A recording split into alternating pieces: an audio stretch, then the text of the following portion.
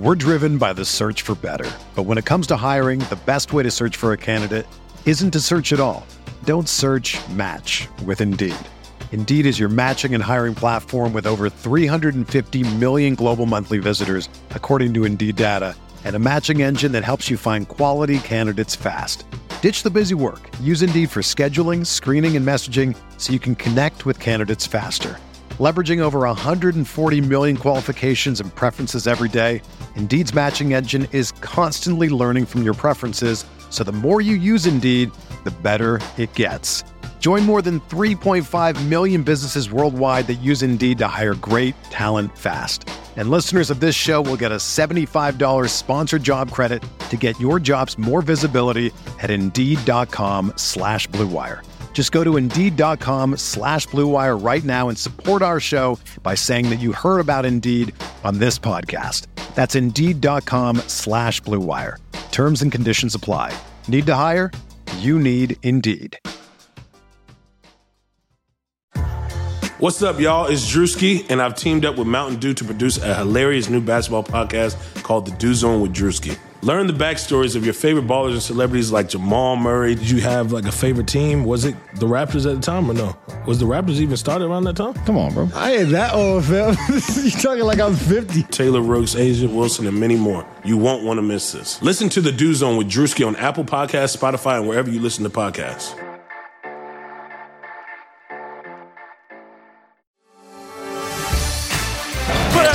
Spinning is Sabonis. Clubford, skies high for the jam. Warren lets it fly. Yes!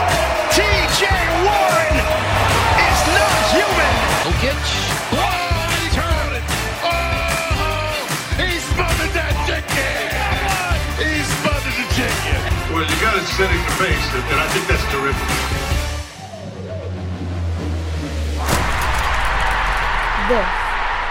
This is a Locker Room production.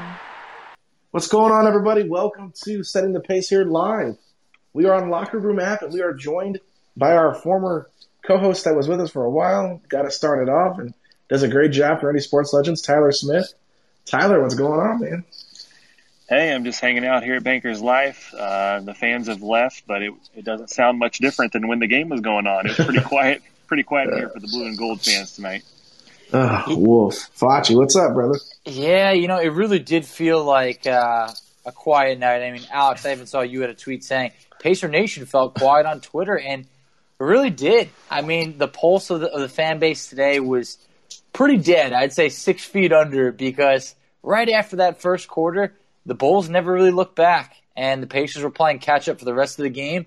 Felt like bodies were dropping left and right, and, almost – by, I'd say, maybe the start of the third quarter, had to really look towards the upcoming game against Minnesota. Well, and one thing that's kind of shocking to me, it felt like people were pretty active on Saturday night against the Spurs. Oh, yeah. And the Pacers won, so you thought maybe 2 days off. Fans would be excited to watch a team again, especially the same group that went out there and played pretty well against the Spurs, but it just felt like a ghost town. I'm not sure if it was the nice weather outside or what's going on, but it was not fun, and I can't blame fans for not wanting to tune into the night's game because it was pretty ugly. And I went out for a little walk during halftime, came back in about a minute into the third quarter after walking my dog, and I saw we were down like 20 points, and I was like, what just happened? Tyler, you were there tonight. How did it look just on the court? I mean, it was rough, especially when Miles went down. Just whatever life that was – on the court, in the stands, was just completely sucked away. And I also mentioned on Twitter, it seemed like a 50-50 split even with Bulls fans and Pacer fans. They always travel well anyway, but that did not help as far as the energy in the room. And the Pacers dropped to, I believe, 8-15 at home now. So it's been a weird season for many reasons, but that's probably up there as one of the weirdest. Yeah, I really do fear that home winning streak, I think it's going to come to an end. Just because it's been going on, I believe, 31 straight years, winning record at home. And I find it hard to believe the Pacers are just going to turn it around and, start protecting home court as if they're the Utah Jazz right now. No, it's rough. And I apologize if my voice sounds terrible, guys. It was around the second quarter. I was eating dinner, and all of a sudden I got like the worst hiccups that I've ever had in my life. Probably went on for like 12 minutes, and it literally put like a frog in my throat that I can't get out of it. So I sound a little bit weird tonight, but yeah, Facci, going back to that, it just this team, I don't know what it is. It's like we can use the injury excuse, but I just feel like there's some kind of chemistry that's not there. And I've heard some different people talk about it, and they talk about whenever we traded Oladipo for LeVert, that's when things kind of started getting wonky. And for me personally, I think the biggest thing is, like, even though we knew Oladipo was more than likely going to get moved and that he wasn't going to resign, there was still that level of comfort with him because he had been with the team for the past couple of years. I think that when you move on from a guy like that, you bring in a new guy like LeVert, who has played a totally different style than these guys are used to playing and isn't really familiar with these guys, that's why you're starting to see some of these struggles. And I was a little bit worried tonight because LeVert made those comments on Saturday about there being more more space on the court and things like that. But their half-court offense just looked atrocious tonight, Facci. Terrible. Honestly, Tyler, I know you mentioned, kind of in the third quarter when Miles got hurt, that the wind was kind of sucked out of the building. But I felt like just before halftime when Tyler Satoransky hit that three-pointer, and then the Pacers followed up with a turnover, and then they went into the halftime. They looked lifeless. I mean, it looked like the expressions on their face just looked like, let's just get to the locker room, and then they came out lifeless. So there was really nothing going on tonight for the Pacers. I mean, across the board, it was pretty gross. I thought Sumner had some bright spots of just being really active. LeVert's numbers on paper looked good, but it felt like he disappeared for quite a while. 9 points early on, and then I felt like it was just in the second quarter I didn't see much of him.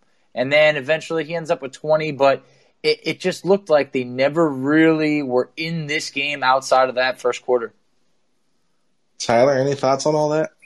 Yeah, I agree. They had 21 points in the second quarter, 25 in the third, 23 in the fourth. I mean, that's just not going to cut it in today's NBA. I mean, it was – you mentioned how the lack of energy, and it's just been confusing because, again, and not to continue to talk about the home road splits, but they go on the road and they play with passion and energy. They're tied with the most for the most road wins in the Eastern Conference, and it just looks like they want to be there. And maybe part of it is just the travel and getting away, but then they come to this building and it just disappears. They've not won 2 in a row at home since the first couple games of the season here at Bangers Life. That is just a pretty crazy stat. That is a crazy stat. And speaking of stats, J. Michael just tweeted this out. I know it's probably not super relevant since the Pacers are still struggling to get into the playoffs, but he said the Pacers won the first game in all their series with Boston, Chicago, Charlotte, New York, lost the next 2 in each to lose the season series tiebreaker if it comes to that. And I think that's a big thing to look at just because, like this team still, like if they won like 4 or 5 in a row, they could easily be right back in that playoffs, like right in the playoff hunt. And it's one of those weird seasons where the standings are so jumbled up right now. Like surprisingly, Chicago's below us still, I believe. And I mean, without 4 starters essentially, with Miles going out in the second half, like I don't expect this team to be beating a team that just added Vucevic and they have Zach LaVine and they've got really good veteran players on their roster. I mean, Chicago is still a team that's trying to figure themselves out, but overall, I just think this Pacer team injuries have been a problem. I think the system has been a problem for a lot of these players. I don't think a lot of these players fit this system particularly well. But at the end of the day, I mean, it's just when you are missing your best players on the court, whether you think they should keep one over the other or not, when you're missing your most talented players, it's hard to win games in the NBA. I mean, am I off beat there, Facci? No, you're not. And I think that's part of what took a lot of the fan base out tonight was it was like Malcolm Brogdon's missing another game. Oh, now Sabonis. And then it was just like, it was almost like, well, you should be happy to get Jeremy Lamb back. I feel like a lot of people were like, oh, Lamb's coming back? And that shouldn't be the instance. But, that's kind of how it felt. And it just felt like, sure, like with a healthy Brogdon, Sabonis, and Miles Turner, the Pacers probably do win this game.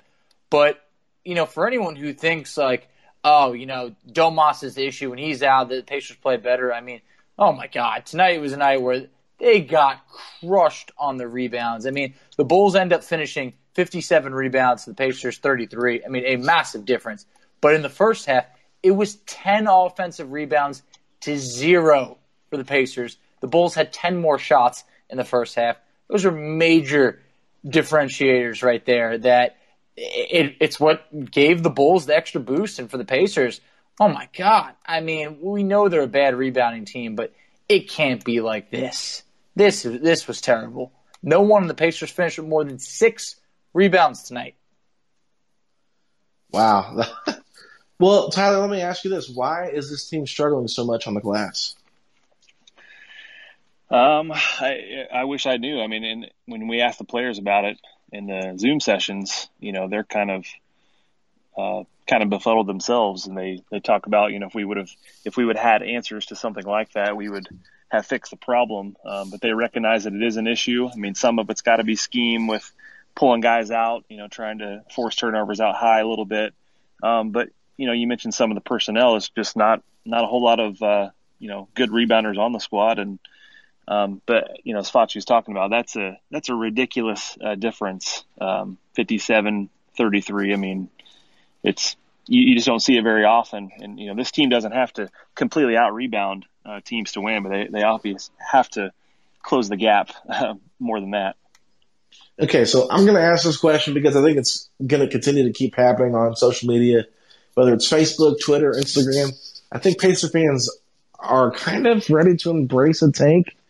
Facci, are you ready to embrace a tank? I know we've talked to different people, and there's been people that are very adamant that we should not tank, but do you think that it'd be smart to embrace a tank?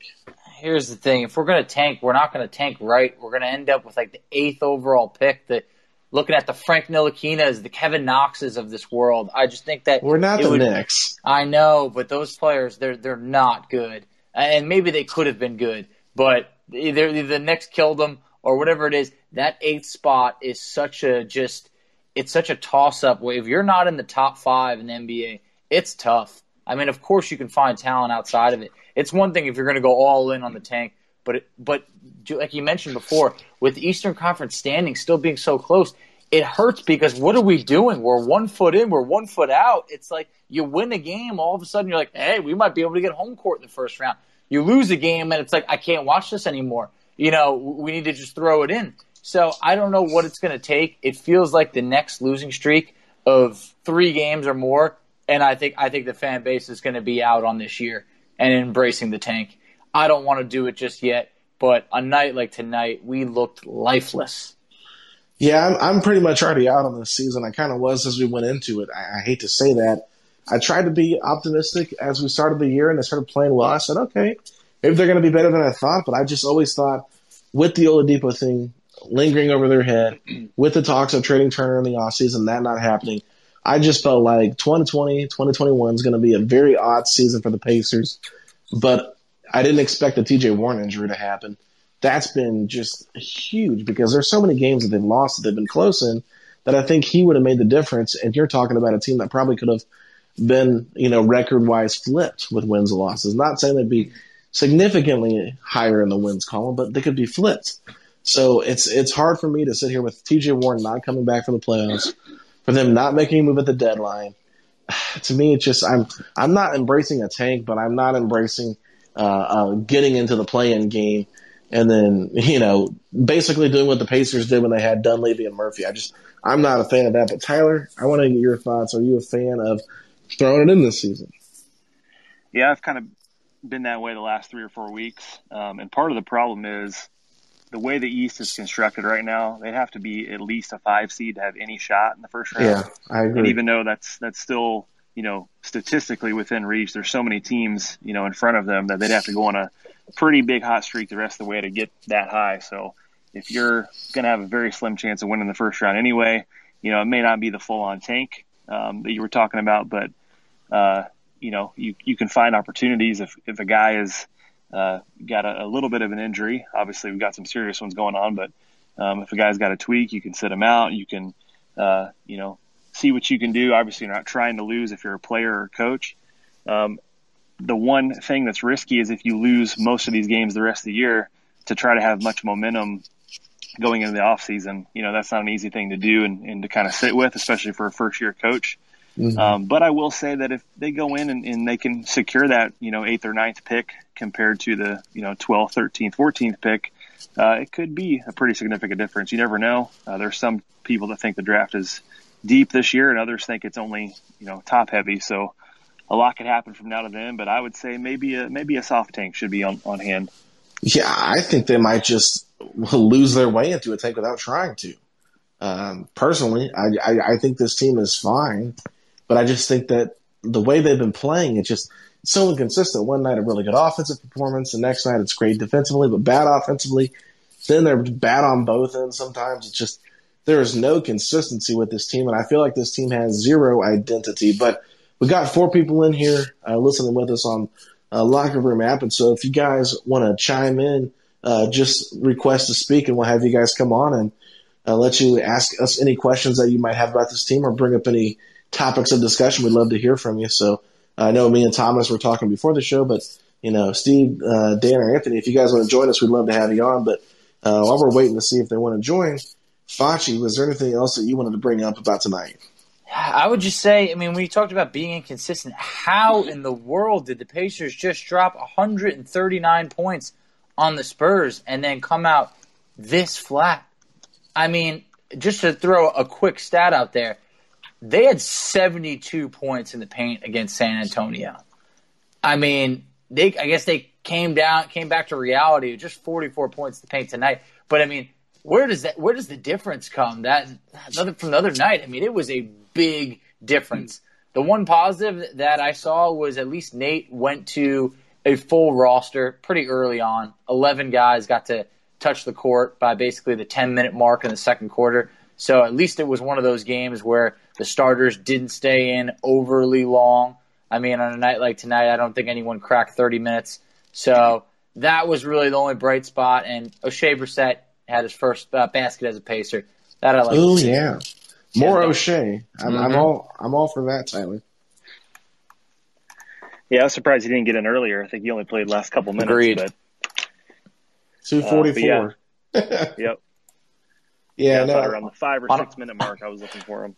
244 on a 10-day contract. That's the way to get an evaluation, right?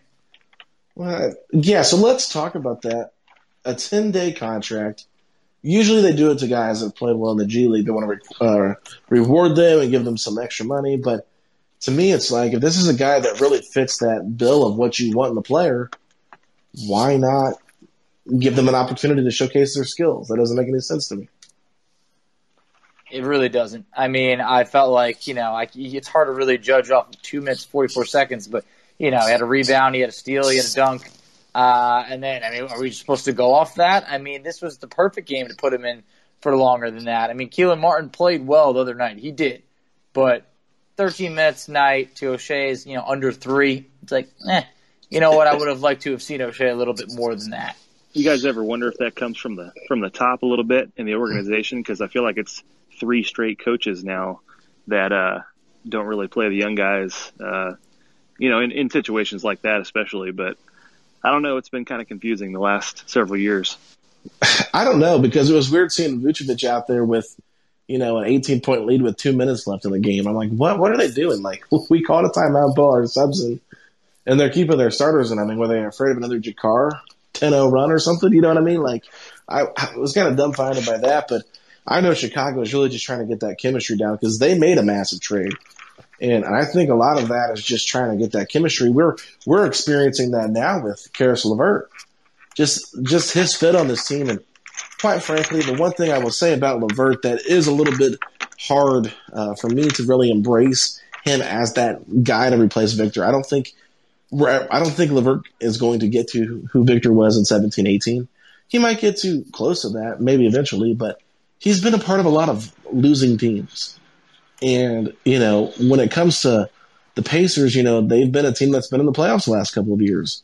And if he's going to be their guy down the stretch, I think there's got to be some growth from him. I'm not trying to overreact, but I think there's a lot of good things about his game. I just don't know if he is that guy that's supposed to be the Vic replacement. I think that they still need a better go-to guy. But I do like his game. I'm not in love with him as that go-to guy. Am I overreacting, Facci, or do you feel that way? No, there is no replacing 2017, 2018 Victor Oladipo. There is not. That was a special season on both sides of the ball. If LeVert can top out at being a one-time All-Star, that would be great because it seems like he's a good player, but so far we've seen him as a good player on not that great Nets team. And then he was actually having a really good 5-game stretch without Kyrie Irving on there. So, it feels like if LeVert can, just do what he can to get back to pure basketball form where it was before, maybe he can fit into this team as a really good third option when you have a healthy TJ Warren, you have Sabonis in there, you obviously have Malcolm Brogdon back. So I think that's probably going to be the sweet spot for him if he can be a really good third option. I don't think it's asking for too much, but there is no replacing 2017, 2018 Victor Oladipo play on the court. Yeah, Tyler, any thoughts on that? Yeah, I agree. I mean, it's really a tough situation because if you were to ask me about, even making that trade and the circumstances that surrounded it, I still 10 times out of 10, I'm still pulling the trigger on that, even though we know what happens to this year. But I think LeVert is going to be a better player than Oladipo the next couple of years. And obviously Oladipo wasn't going to come back anyway. So it's a good trade overall. I think the vision of this, the way this roster is currently constructed, they envision 5 guys on the court that can score, move the ball, not really rely on. We're driven by the search for better. But when it comes to hiring, the best way to search for a candidate isn't to search at all. Don't search, match with Indeed. Indeed is your matching and hiring platform with over 350 million global monthly visitors, according to Indeed data, and a matching engine that helps you find quality candidates fast. Ditch the busy work. Use Indeed for scheduling, screening, and messaging so you can connect with candidates faster. Leveraging over 140 million qualifications and preferences every day, Indeed's matching engine is constantly learning from your preferences, so the more you use Indeed, the better it gets.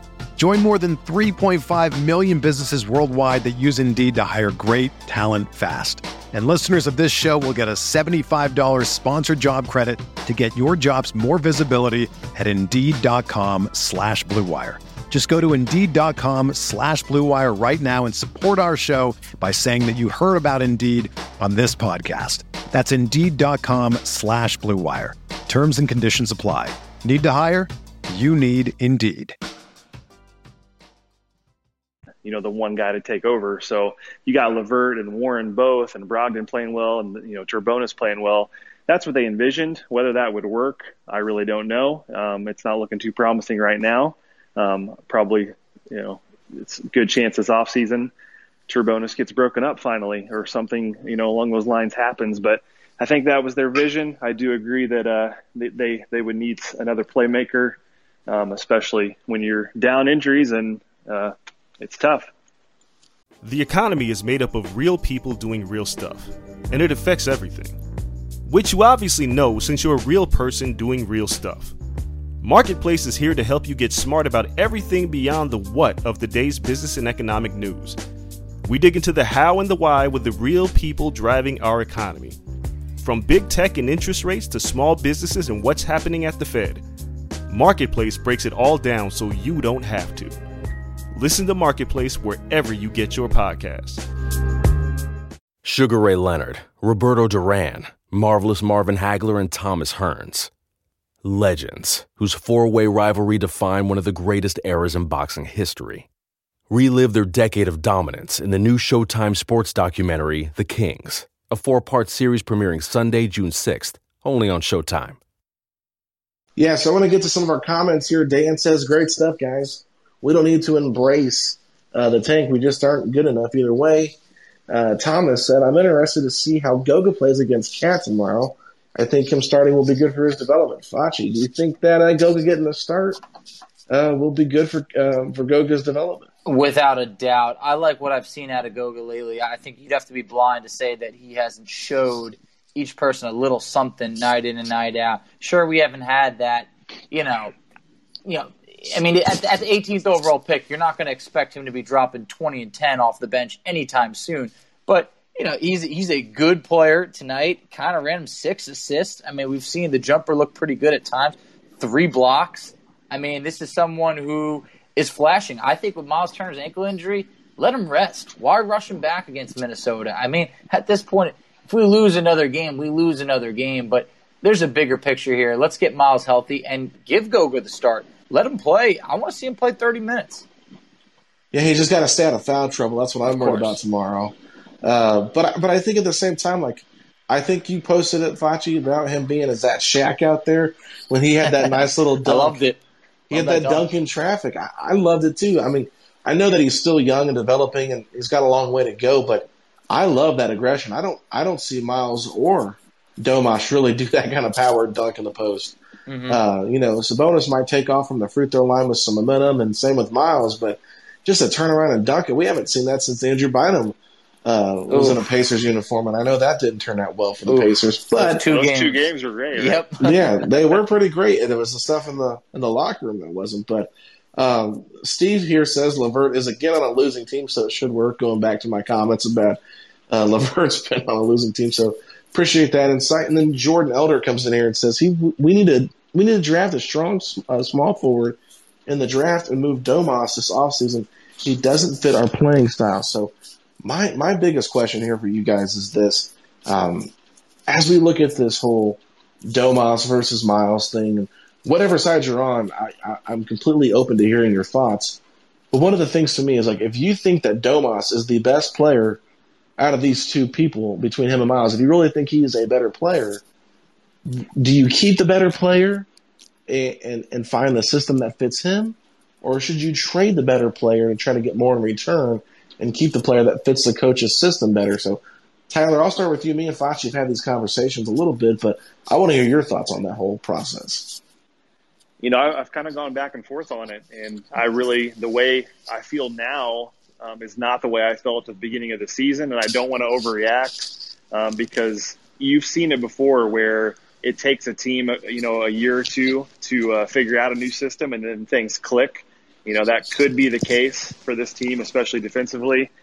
But I'm kind of in the camp of putting both guys out there and seeing what you get. Because if you're not getting very good offers, as they were not for Turner this past offseason or maybe even at the deadline, and a guy like Sabonis can get you a really good wing, that may all of a sudden become tempting. It'd be really tough to trade a talent like him.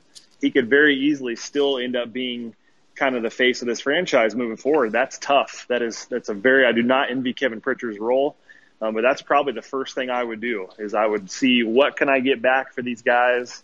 And I can see, honestly, in no circumstance could I imagine trading Sabonis before this year started, but I do see the argument on that side of it, playing a more modern style. The defense would probably give up 180 points a game if Miles wasn't in there. So I can see benefits to both, but that's what I would do. See what you can get back. Facci, what are your thoughts? Man, Tyler had some great points there because here's the thing: is like Miles Turner's trade value. I just don't think it's worth it. I don't think that you're going to get in return, what you're giving up. I just think that you give up Miles Turner. This defense right now, it's already in the gutter. You give up Miles, you're going to get, you're never going to get that same rim protection back. And before the year, I'm with you, Tyler. I could have never imagined a scenario of trading Sabonis, and I still don't want to trade Sabonis. But I think you'd have to be lying to yourself to say that he wouldn't bring in a bigger package that could probably make this team collectively better than what Turner could bring in. So, Sabonis could end up being an all-star for years and years to come. But the Miles Turner trade package, I don't think it would make the Pacers much better at all. Where with Sabonis, you could play a different style, bringing in numerous pieces if you unloaded them. But I don't even want those words to come out of my mouth. I would feel like a traitor. But it's just I can't deny it. If you trade Sabonis, you could be looking at multiple firsts and a good player. I mean, look at similar to the deal that the Bulls just had to give up for Vucevic. I mean, that was a solid deal. Talking about 2 first-round picks, a former lottery pick. Otto Porter Jr. I mean, there was a whole bunch of pieces there. So I guess if they were going to have to move one of them, Sabonis would get you that bigger return where you could get better. Yeah, and quite frankly, for me, like, I hear the arguments that, our defense would look awful without Miles, because a lot of people pointed to that Bucks game that we lost on that Monday night after winning back-to-back games in Miami. And then the Pacers go out and play the Spurs, and they gave up 133 points with Miles on the court over Domas. I don't necessarily think it's completely Domas's fault defensively for what's happened, but I do think at the same time, clearly Miles is a better defender. Nobody's going to argue that. I'm not trying to argue that at all. But what I will say is I think that this system doesn't fit Domas. Where last year I didn't feel like our defense was nearly as bad with Dan Burke and Nate McMillan running the thing. So, quite frankly, if you want to play more modern style defense and do different things, then I understand why you'd be more Trey Domas. But I think, too, with Domas, his offense, to me, quite frankly, has regressed a little bit over the season. Has. No doubt about it. He's good at the basket, but That's it. He cannot shoot the ball. No.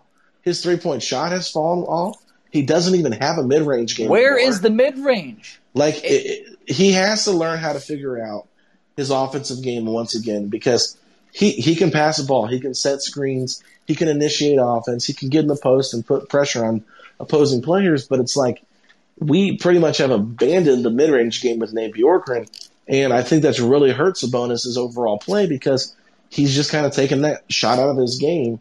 And quite frankly, he's got to get better at being more of an offensive threat. And I think Turner, on the same side of things, while he's not a great back-to-the-basket guy, he has got to, like, when he's playing against Vucevic, he's got to be able to take those slower centers against him to the basket. So I just think right now, to me, Domas is fine. I like Domas a lot, but he's got a lot to work on in the offseason if he really wants to be, a three-time All-Star or the best player on the team, or even the second or third best player on the team. I just feel like what he brings to the team is important on the offensive end, but at the same time, he's taking a step back. So it's a good debate, and I'm not ready to make a decision yet because I haven't seen a large enough sample size with both of them at solo minutes. But I think if you move on from Sabonis and you don't get a great return, and the same thing for Turner, you're going to see their absence felt. Like when Sabonis doesn't play, you feel it. Even if fans want to try to deny it, you do feel his absence. Same with Turner on the defensive end. When he does not play, you feel it. They had one good game without Sabonis in San Antonio, but look what happened tonight. Horrible half-court offense. Nothing was able to get done. And part of that's on Bjorkgren for me because he runs too much through Sabonis. He needs to find ways to get Sabonis involved without being involved in every single pick-and-roll dribble handoff. I'm rambling, but that's just how I feel, Fletch. No, I hear you on that. And now I'm starting to get worried of just how's it going to end because I feel like we're seeing the frustration on Sabonis' face, what feels like every single night. The complaining about the calls, maybe the lack of touches, maybe the rumors of was he chasing a triple-double or not. It's almost like, I don't want to get to the point where are we going to have to try and get ahead of a trade before he wants one. I don't think that's going to happen now, but players are frustrated. I mean, we heard the comments from LeVert basically saying, it doesn't seem like they're having fun. And I don't blame them. That's what losing does to you. I think it tears you apart. I think it kind of makes, it makes everything just less enjoyable. And right now, that is exactly what these players are going through. You see the body language that it's just, it's wearing on them. It's wearing on us as a fan base. There has to be changes. We know the coaching staff was felt like it was like thrown together almost last minute due to basically everybody leaving, except for Bill Bano, who eventually ended up leaving. That's a big part of it to me. I mean, there was a lot of changes. All the coaches essentially gone. I mean, you're talking about a whole new scheme. There's been a lot, and then even obviously the big trade that we talked about, Oladipo for LeVert. I mean, the injuries to Warren. There's been so much in and out that I can't give Bjorkgren a grade, but it obviously wouldn't be a good one right now. But I cannot give him a grade because it would be unfair. Yeah, and I want to go to this question here from Anthony Childress. He goes, is it just me, but it doesn't seem like the role of the assistant coaches are clear? They don't seem to engage with the players in game, especially with this team not looking like they are connecting with Coach Nate. So, Tyler, I mean, you're there at the game some. I know you have. Have you been to every game? I'm not sure, but I'm just curious your thoughts on what you've noticed. Is there a lot of interaction between the coaching staff and the players? Not a lot. I think he's got a good point there, and I'm actually pretty shocked because, this is a long-time assistant guy that worked so well with Nick Nurse, and we heard so much about how that coaching staff would, share responsibility and have assistant coaches draw up plays, and I just personally haven't seen a whole lot of that. I've been to, I think, all but 2 of the home games, and I try to look for things like that, and I think there's been a lot of buzz more recently on Twitter from fans that have really started to notice as well just how surprising it was that the Pacers did not bring in an assistant. Maybe they tried and just couldn't do it, but why didn't they bring an assistant that had lots of head coaching experience that could help Bjorkgren along?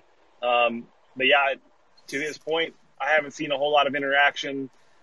Maybe behind the scenes stuff is fine. The players still talk really highly of Nate and the coaching staff. But for anyone who thinks that Nate is in over his head, maybe he is a little bit. Maybe he needs a little more help on the staff.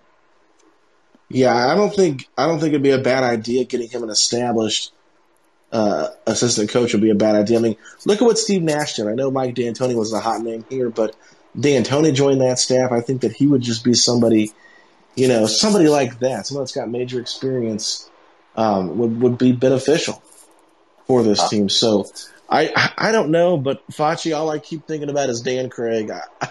I keep thinking, how much different would it be? I wanted him. Him and I Chauncey. really did. Oh, Chauncey. man. I had a soft spot for Dan Craig. But it just also felt like there was a ton of these teams that were getting these, potential head coaches as assistant coaches. When the Pacers grew, I mean, I don't want to say anything poor about them, but it just felt like they kind of threw this coaching staff together. And it was like, oh, yeah, like they're looking at him or they're looking at him. Okay, sure. But, Anthony, I thought that was a great point because it feels like the assistants don't have an identity. And, Alex, we've talked about it. This team doesn't have an identity. No. So what is it that the Pacers do well this year? It's like, they're high in the league in assists. It's like, what? That's not enough. I mean, it's just we're not playing defense well. Last year, they were third in opponents' point per game let up. This year, 19th. That's a huge drop off. Huge. Yeah. I mean, there's just really nothing that's going that well this year. They're still not getting the free throw line. They weren't doing it last year. They're a worse rebounding team than last year. I mean, it's like, yeah, we got a little bit better from three-point land this year, but we really couldn't get worse. So it just feels like right now we're kind of stuck in the mode of like, who are we and what are we doing moving forward? Yeah, so I think moving forward is a great question. Obviously, Edmond Sumner has a team option. Pretty sure that'll get picked up. No brainer. But you've got 2 other free agents in TJ McConnell and Doug McDermott. Tyler, do you think they pick up 1 of 2, 2 of 2, or 0 of 2 in the offseason? I think one of the 2 will come back. Not entirely convinced which one it will be. And, of course, it's possible that they both come back. I can't imagine both being gone, but, of course, that's as possible as well. But that's kind of an underrated thing when people talk about maybe this being the offseason that a big trade happens. You got those decisions to make. You hope to get TJ Warren back fully healthy, but that will be, I believe, his final year of his deal. So you're going to have kind of a wait and see to make sure that he's healthy again. But how much of a contract are you willing to bet on him there? When just a few short months ago, bubble TJ, everybody was talking about, how much he was worth. And there are so many questions to answer. The good news is there are still several good pieces here that you can work with if the right moves are made. But I do not envy the boys up top, the decisions they have to make. Tough decisions to be made. I think the remaining games are going to answer a lot of these questions that we have. But what I will say is after doing this for the last few years, you cannot bring this same team back to run it back. It's stale. We've already done it. It's just not working out. Injuries are a part of the game. We cannot afford to re-sign McConnell and Doug McDermott for more money. Both those guys have outperformed the contracts that they're on right now, in my mind at least. And I think that you can't pay them for what they did You got to pay them for what they're going to do moving forward. I love T.J. McConnell, but this guy, I don't know how he takes his game to the next level from here, to the point where I wouldn't want to pay him double the money than what he's making right now. And Doug McDermott, shooters, they're a hot commodity in this league. It's hard to find, 3-point shooters. They're coveted. And Doug McDermott, I think he's going to have offers to the point where I don't think the Pacers can go up to that, $11, $12 million, per year range. And if you do that, just like you mentioned, T.J. Warren, his deal's coming up. Edmund Sumner's deal's coming up. That's the end to Edmund Sumner right there for sure. Now T.J. Warren's being debated over there. I mean, you're already talking about, Aaron Holiday is going to need a new deal soon. We don't even know what we're doing there. So I think there's a lot of questions, but you cannot bring both those guys back. Maybe you bring one of them back, and we know if it's going to be McConnell, it's going to stunt the growth of Aaron Holiday moving forward. Yeah, no, I agree. I think that there's reasons you could bring McConnell back over McDermott. Mm-hmm. One, because of his locker room presence. It'll be cheaper too. Yeah, and it'll be cheaper. I mean, to me, quite frankly, as much as I love Kevin Pritchard and I like this front office, they're just great people.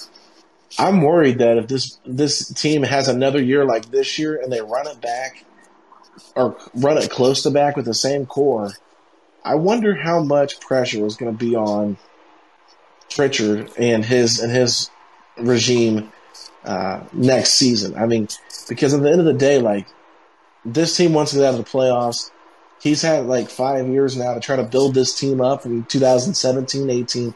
I know he had a rough go there with Paul George requesting a trade, but to me, it's just they've made moves throughout the years, and the moves have been somewhat impressive. Getting Brogdon, getting T.J. Warren for what you got, getting Bogey, getting Collison, getting Thad Young in a trade. I think that might have been Larry Bird, but it's just to me, it's just I don't want to see him go, but this Bjorkgren hiring, how much is he attached to the hip with Bjorkgren? Or do we think that if it doesn't work next year, there's a chance that he can only last 2 years as a head coach and they go with somebody else? Because, quite frankly, I do think that somewhat of those reports about the whole players being frustrated with the coaching situation with Nate Bjorkgren, I think part of that's true. I don't know how much of it's true, but I think there is some frustrations with him as a coach. So, Tyler, I mean, do you think that if we have another season like this next year that he's gone? Oh, it's possible. I mean, I know there's a lot of people that would want that now. Of course, I don't see that happening, and I think that's always the easy thing to do, blame the coach when things are going well. But, you mentioned Pritchard and, his staff, and it is going to be just an incredibly important year for so many people in the organization next season. You've already got a lot of fans right now that not only kind of are embracing a tank or a soft tank, whatever you want to call it. There's a lot of fans that are calling to completely blow it up because they just don't see this team ever the way it's constructed being a deep playoff run type squad. I'm probably not willing to go that far, but I do think it is time to make at least one big move, even though you'll be very nervous to make it. You got to try something. Cannot run back the exact same squad, hope for better results. Make a move or two, and then if they do that and they make the right moves, there's enough here where things could change very quickly. But next year, all the excuses go out the window. There's no more you would think, COVID excuses or another season of injuries. You got to build a deep enough team to sustain it. So much is going to be on the line. It's going to be very exciting, for people like us that like to talk and write about the team with the potential changes coming. But right now, not so exciting. But when you look to the offseason, I think be very, very interesting. Hachi? Yeah, I mean, it will be. I think that, like I said before, you cannot run this back. And if you do, I think next year is going to be the make or break, blow it up or not year. Because I'm tired of, you look at this roster and it's the only thing you could say is oh, this is cute. Look, we got a bunch of high character, good people over here. It's that's not enough. That's not what we're going for. We need some dogs out there. I want to get more talented. I mean, we talked about it before, and it's just my dream. But when the opportunity came around for Kevin Porter Jr. and he got traded for a bag of chips. I knew the Pacers wanted nothing to do with that at all. And I went, oh, this is such a talented guy right there that you could get for nothing. And I just feel like the Pacers haven't been taking that gamble in a while. And I think that they pride themselves too much on being a high-class organization that does it right. And you know what? That consistently makes the playoffs. And then, you're an early out. I think that they need to take a chance here. And with that, I think that the two-center lineup, you've ran it for a while now. You can't just make something happen that is no longer a thing. So I think that, if next year doesn't work out, could you really commit, a ton of money to TJ Warren moving forward? I mean, are you still going to go with both bigs? It just feels like at that point, the Pacers might have to finally look themselves in the mirror and just say, are we blowing it up or not? And, we've never really seen them go full on, tank, rebuild, but I don't even want to put myself in that mindset right now. But running it back completely the same could be worse. Yeah, and so Steve put a question here. So we can't run it back. We can't run it back, but with the mess, what do we even need in Nate's new system? Does anyone know? And I wrote an article for Indie Sports Legends this week and kind of highlighting the athletic players that Toronto has. Like guys like Pascal Siakam, OG Anunoby. Then you got guys like Kawhi Leonard that was on that team, and Danny Green, who's a lengthy defender. Those are the type of guys that you really need in this system. And quite frankly, we just don't have that. Like Sabonis, I mean, his wingspan is probably shorter than his height or right at the same. Like, he's not super athletic. Brogdon's not super athletic. Like, he can still guard, but he's just not real quick. He's more of a skilled player, in my opinion. Very high IQ. Like, he's got athleticism in some degrees, but he's just kind of slow, not quick, not twitchy. TJ Warren, a little bit, but like Sumner is someone that kind of fits that mold. Justin Holiday, but those are all guys that are bench players. They're not starter-level players. So, for me personally, that's what I want. So, I know the Raptors are a bit of a mess this year with everything they've gone through, but I just feel like if you can get more athletes, that's what you really need with this team to be able to be effective and efficient in this style of offense. That's why, if you do lose Turner, the defense is going to take a major dip, but at the same time, there's a lot of questions that have to be made. So, or answered. I mean, so it's a big decision. It's not easy. I'm really happy that I'm not, the front office, because whatever move you make, you're going to upset probably like 50% of the fan base if you move one of those guys. So, Tyler, do you have any thoughts on how this roster should be built? I agree with you about athleticism. I was surprised that they didn't find a way to bring in at least one athletic wing as far as what they were trying to do, because everybody saw the writing on the wall that they were going to try to play similar to Toronto. And obviously they've had a ton of success, so you can see why. One thing that really kind of confused me, I mean, I kind of expected it, but it still confused me, is how not a single move was made at the deadline to take any direction whatsoever. You talk about being in the middle. It's like you're either going to make a move that has an eye on the future, or you can make a smaller move where you can bring somebody in to, kind of help with the depth. There's got to be something out there that you can do that doesn't hurt the future but could help a little bit in the present. Either make that move or make a move for the future, do something. But the fact of them staying pat just because they, won, I forget who they beat. They beat a bad team, I think, and everyone's like, see, they're doing fine. And like, no, it was very obvious that, they're not going to go on some huge winning streak, especially with the injuries. So forever in the middle ground, it seems. Yeah, and that's the problem, is just how did you stay pat at the deadline? Staying pat at the deadline felt like they were saying, we can get that 8th seed, or we can get the 7th, we'll be there. And it's like, what is that? When they cut Jalen McHugh and took the hit on the money, I mean, it's like a $1.5 million for the next few years. I thought, okay, they have a plan here.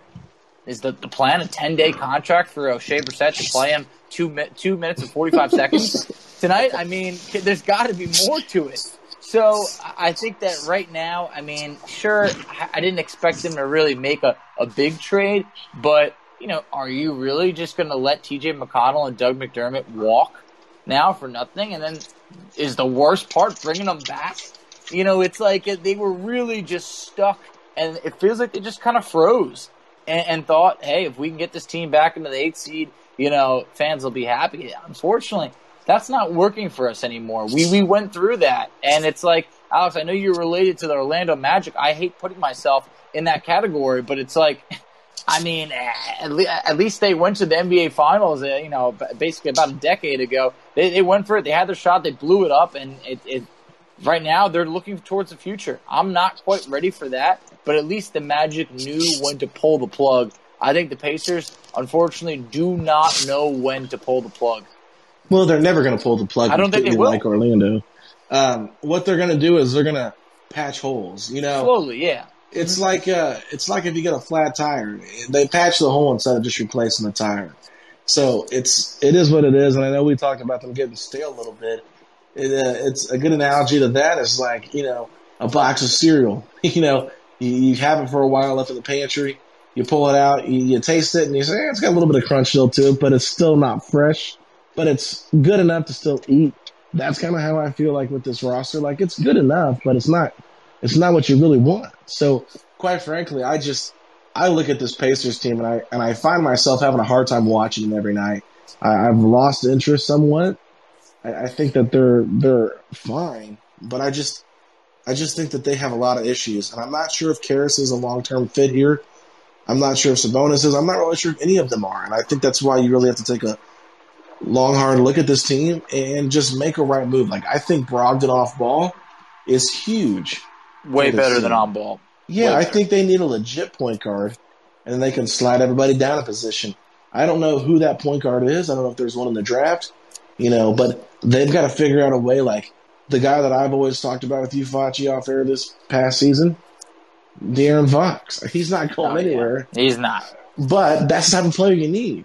Of course. I mean, he's not a great three-point shooter, but his ability to get to the basket, he's had some big games throughout his career. He's been on a bad team. Those are the kind of teams I look at, so maybe you could pry a player away from, especially when they're just bad for so long.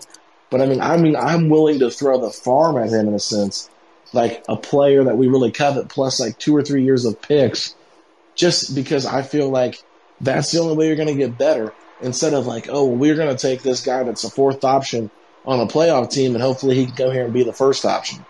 That's not ideal. No. You're literally asking players to be players or play roles that they're not used to playing. So, quite frankly, I find myself wanting this team to succeed, wanting to root for these guys, but at the same time, knowing in the back of my mind that they're just not going to be good enough. And I'm not saying to win a championship. I'm just saying to be competitive in a playoff series.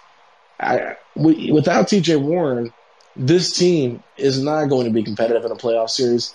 They might, if they play Miami, I think, be able to compete in a 4-5 matchup because for some reason they match up well with them this year compared to last year.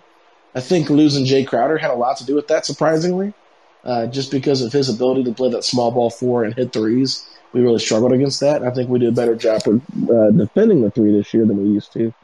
But all in all, I just feel like, I'm rambling here again, Tyler, but I just feel like this team right now is just fine. But whenever you hear the words fine, you know that does not mean good. I like Facci's usage of the word cute in this scenario. Mm-hmm. Yeah, it's a cute team. Cute team you got there. Exactly. You can't even argue it. Hey, you're a cute team. That's a class act. Yeah. And that's just not going to cut it enough. Alex, when you're talking about De'Aaron Fox, the only time that this team even looked good tonight was on the fast break. They had 28 fast break points. If they could be pushing it a lot more, something what Fox is really good at, I would love to see that. But, obviously he's paid, and clearly, I guess losing is not affecting him too much. Maybe just the money, the checks are making it a lot better. But, I feel like he's the one player the Kings probably, are going to hold on to for as long as they can. Those point guards, the really great ones, they just do not grow on trees or come around. Instead, you're kind of stuck with a lot of combo guards. A guy who's stuck in between. Is he a point guard? Is he a shooting guard? And that's kind of what we're looking at right now. And I just think that I don't know where they really go right now. I think you have a bunch of guys that basically, if you ask yourself this, we need a basket. Who's the guy who's going to get it? And I think that right now we don't really know. We've looked to LeVert at times. Against Detroit, he hit a big one. He's missed some other ones. With Sabonis, I feel like it's become kind of predictable. Brogdon, he's had his moments, but it just feels like you're not like, oh, we're going to dump the ball off to him, and we're in good hands. Well, and I'll say this because we talked about it a lot during the offseason. Chris Paul, and I brought him up in my article that I wrote, basically just saying like they need a veteran leader like that, and someone that can be a floor general. Imagine had they traded Victor and Miles for Chris Paul. I know that fans probably would have freaked out about it, but look what he's done with the Suns. I think they're the second overall seed in the Western Conference. Yep. And he is a huge part of that. Dude changes franchises. Yeah. I mean, you probably wouldn't have TJ Warren because that injury probably still happens. Yeah. But if you have Chris Paul, you have Brogdon, you have Sabonis, you have other guys, they would have made more moves if they would have moved on from both those guys. You know what I mean? Like, no LeVert, obviously, but I feel like that type of move, assuming if Warren would have been healthy with that roster, first of all, you have a point guard that will grow players because look what he did with the Thunder last year, and he's going to give them opportunities to develop. Number two, he's not going to be afraid to tell Bjorkman, quit running your stupid system that's not working with our roster, fix it. And I think these other guys are just so laid back. They're so young. They're not as vocal. Maybe Brogdon's a little bit more vocal, but Chris Paul will just tell you how it is. And if you're losing games like that, he ain't going to put up with it. Where Brogdon's more of a guy like, we got to fix this. We got to do that. Really great team. He's a great rah-rah team kind of guy. A cute teammate, like you said, Foch. But I think that you need that veteran presence on this team. Someone that's been there before. Someone that's really been an all-NBA player for multiple years to challenge this team. I always go back to that early Pacers 90s team that brought in Byron Scott. He was a bench player, but he was a guy that had been a part of a lot of championship teams. He came in there and they changed that culture. You need that type of guy in the locker room. Maybe not as significant as that Chris Paul idea that I threw out in the offseason, but you got to have somebody that can hold these guys accountable. And sometimes it can't always be the coach that is the voice you're listening to. You have to have players be the voice. Yeah, I mean, without a doubt. We talked about it for quite some time. I was saying there is no real veteran presence on this team. We're going to call it Justin Holiday just because he's in his 30s. But come on, there's a big difference between Justin Holiday, no offense, riding the bench on the 2015 Warriors team that won it all, and then being a guy who's been around the block and contributed, everywhere. I mean, even last year I was saying, why not bring in Vince Carter just to have him there? Everybody on this team probably grew up respecting Vince Carter. I know he's retired now, but I'm just saying someone like that could have been another voice as almost like an assistant coach, and they just don't have that right now. I mean, when things are good, you'll have other players rooting each other on and clapping and stuff like that. But when things are bad, it's getting silent out there, and I think that's where veteran leadership shows. Yeah, Tyler, any thoughts on all this? Yeah, I was thinking one thing that has concerned me recently, and, part of it is the whole COVID thing. We're not able to go to the locker room and kind of really hear how the guys feel, have some of those, follow-up questions and that kind of stuff. So it's more surface level on the Zoom calls. So we don't really know how they're really feeling compared to previous seasons. But one thing that is kind of alarming is I really believe that these guys think that they are a good defensive team. They make comments about, I think it was a couple of games ago, Malcolm or somebody said, the reason why we're such a good defensive team, and they were talking about Miles. It's like, you're not a good defensive team. No. You're very average. You've taken, a lot of steps backwards in that regard.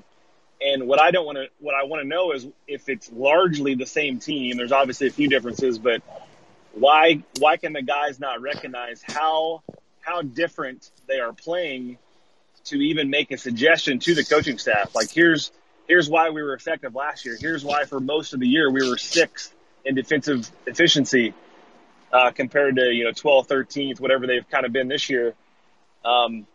why is that awareness not there? And I feel like that may go into kind of what you're talking about as well about the leadership. I mean, it's one thing just to talk and say kind of surface level things and say all the right things to the media. Not to harp on Brogdon too much, but people talk about how he had a problem with McMillan. He was extremely high on McMillan in his post-game comments for much of last season. I mean, talking about what a great coach he was and how calm he is and how we feed off our leader and all that stuff. So hopefully these guys don't just say all the right things. And I really hope that they don't actually believe that they're a good defensive team this year. Yeah, and real quick, I mean, if you go back and look, Malcolm actually tweeted congratulations to McMillan when they gave him the extension before the playoffs started. And it was after the playoffs when he went to the coaching staff or the front office and said, I want to change. So to me, Malcolm might be a little bit moody. I don't know the guy personally. I'm just going off of whatever I'm seeing and what I'm hearing. And what I've heard so far is that him and Bjorkgren have a good relationship. Kevin Pritchard told us on the pod that they have lunch together almost every day. So if there's that level of comfort there, they've got to address things. And I would be concerned too if they thought they were a good defensive team, because I think they're worse. They're one of the worst perimeter defending teams in the league. They let guys go by them left and right. They're guarding guys that can't shoot the three from 5 feet behind the 3-point line. Like, why are you out there guarding Ben Simmons that far out? It doesn't make any sense to me. Yeah, Miles didn't hesitate at all when Tony East asked him last week about the system. He was almost shocked that Tony asked it. He was like, no, we don't have a problem at all with the system. And then a lot of fans responded by saying, well, it's because guys get beat off the dribble and then you're there to block the shot. So, of course, you don't think it's a bad system. But, like, that's another example of how quick they are to believe that they're good defensively. I don't get it. Yeah, Miles has had and to me individually, he's had his best year of his career right now. But at the same time, they're funneling everything to him. I mean, sure, he is recycling a lot of shots, and he's been phenomenal this year in that regard. And he's actually played pretty well on ball defense, and he fits his system pretty well. But the majority of the starting lineup does not. So it's a lot of different things that have to be changed. But I mean, for Turner, I mean, he's been talking a lot more smack in a good way. Like, I'm Defensive Player of the Year. Look at me. I'm doing this. I'm doing that. Like, he's giving himself some high praise. And, rightfully so. I mean, he is having a good year. But at the same time, I think that before you get Defensive Player of the Year, your team should be better at defense. It shouldn't just be, well, I'm good on defense, but my team's terrible, so give me the award. Like, no, your team should be impacted by your defensive presence, which it is, but it should result in wins to me to win that award. But anyway, Fox, what were you going to say? I'm sorry. Yeah, no. I mean, in that instance, it is rough that the Pacers went from being a good defensive team to then being, kind of a very subpar defensive team with Miles having, his best year. So kind of, could work against him in terms of the voting. But, yeah, I mean, it's just they got to look themselves in the mirror and admit a few things. You almost kind of want someone to just hold a players-only meeting to be like, hey, guys, what are we doing? Are we gonna wake up and do this or not? Because, I mean, the Pacers now, they're 5 games below 500. I'm at a point where I can't envision them getting above 500 or even to 500. It feels like this is going to be a season with a losing record, and we might be lucky that it's only a 72-game season because it could have dragged on. And in your comments about Brogdon, maybe Brogdon's just the kind of guy that always tries to say the right thing, do the right thing, and, even if he doesn't really necessarily believe in something, he's going to support it if that's kind of the rules or the authority in place. And maybe that's just kind of what he did in the past with Nate McMillan. We obviously heard firsthand, and it seemed like he was a huge fan of Bjorkgren. I'm sure he probably still is, but, a few more wins here and there can make everybody a big fan of Bjorkgren again. But for now, man, Bjorkgren's going to have his work cut out for him because the fan base is they're ready to come up with a verdict, even though it's a bit too soon. All right, guys, we've chatted here for about an hour about the Pacers, and I appreciate all of you guys for coming on and listening to us talk. And maybe next time you guys will not be as afraid to chime in with us and talk with us. I know we had some nice chats here, but would love to have you guys come on and hear from you personally. But Facci, Tyler, anything before we sign off? No, I would just say, hey, we got the Timberwolves coming up, a soft schedule, but this soft schedule is going to tell you a lot about the team moving forward. And also, the health status is up in the air. Are we going to see Brogdon and Sabonis tomorrow? I really don't know. If they're out again, I'm not feeling positive about that win, and the Pacers do need a win. Tyler? I think I can sum it up in one sentence. Play the kids, stop being cute. I like it. All right, everybody, make sure you follow us. Where, Facci? Where can the people find us at? You can find us on Twitter at SettingThePace3. You can find Alex on Twitter at AlexGoldenNBA. I can be found on Twitter at _FACCI. You can find us on Instagram at Pacers Talk. Tyler, tell them where they can find you on Twitter. Twitter is Tyler Smith _ISL. All right, everybody. And as the Pacers get closer and closer to making the draft lottery, there's only 3 words we can say to get excited about them getting closer to getting a good draft pick.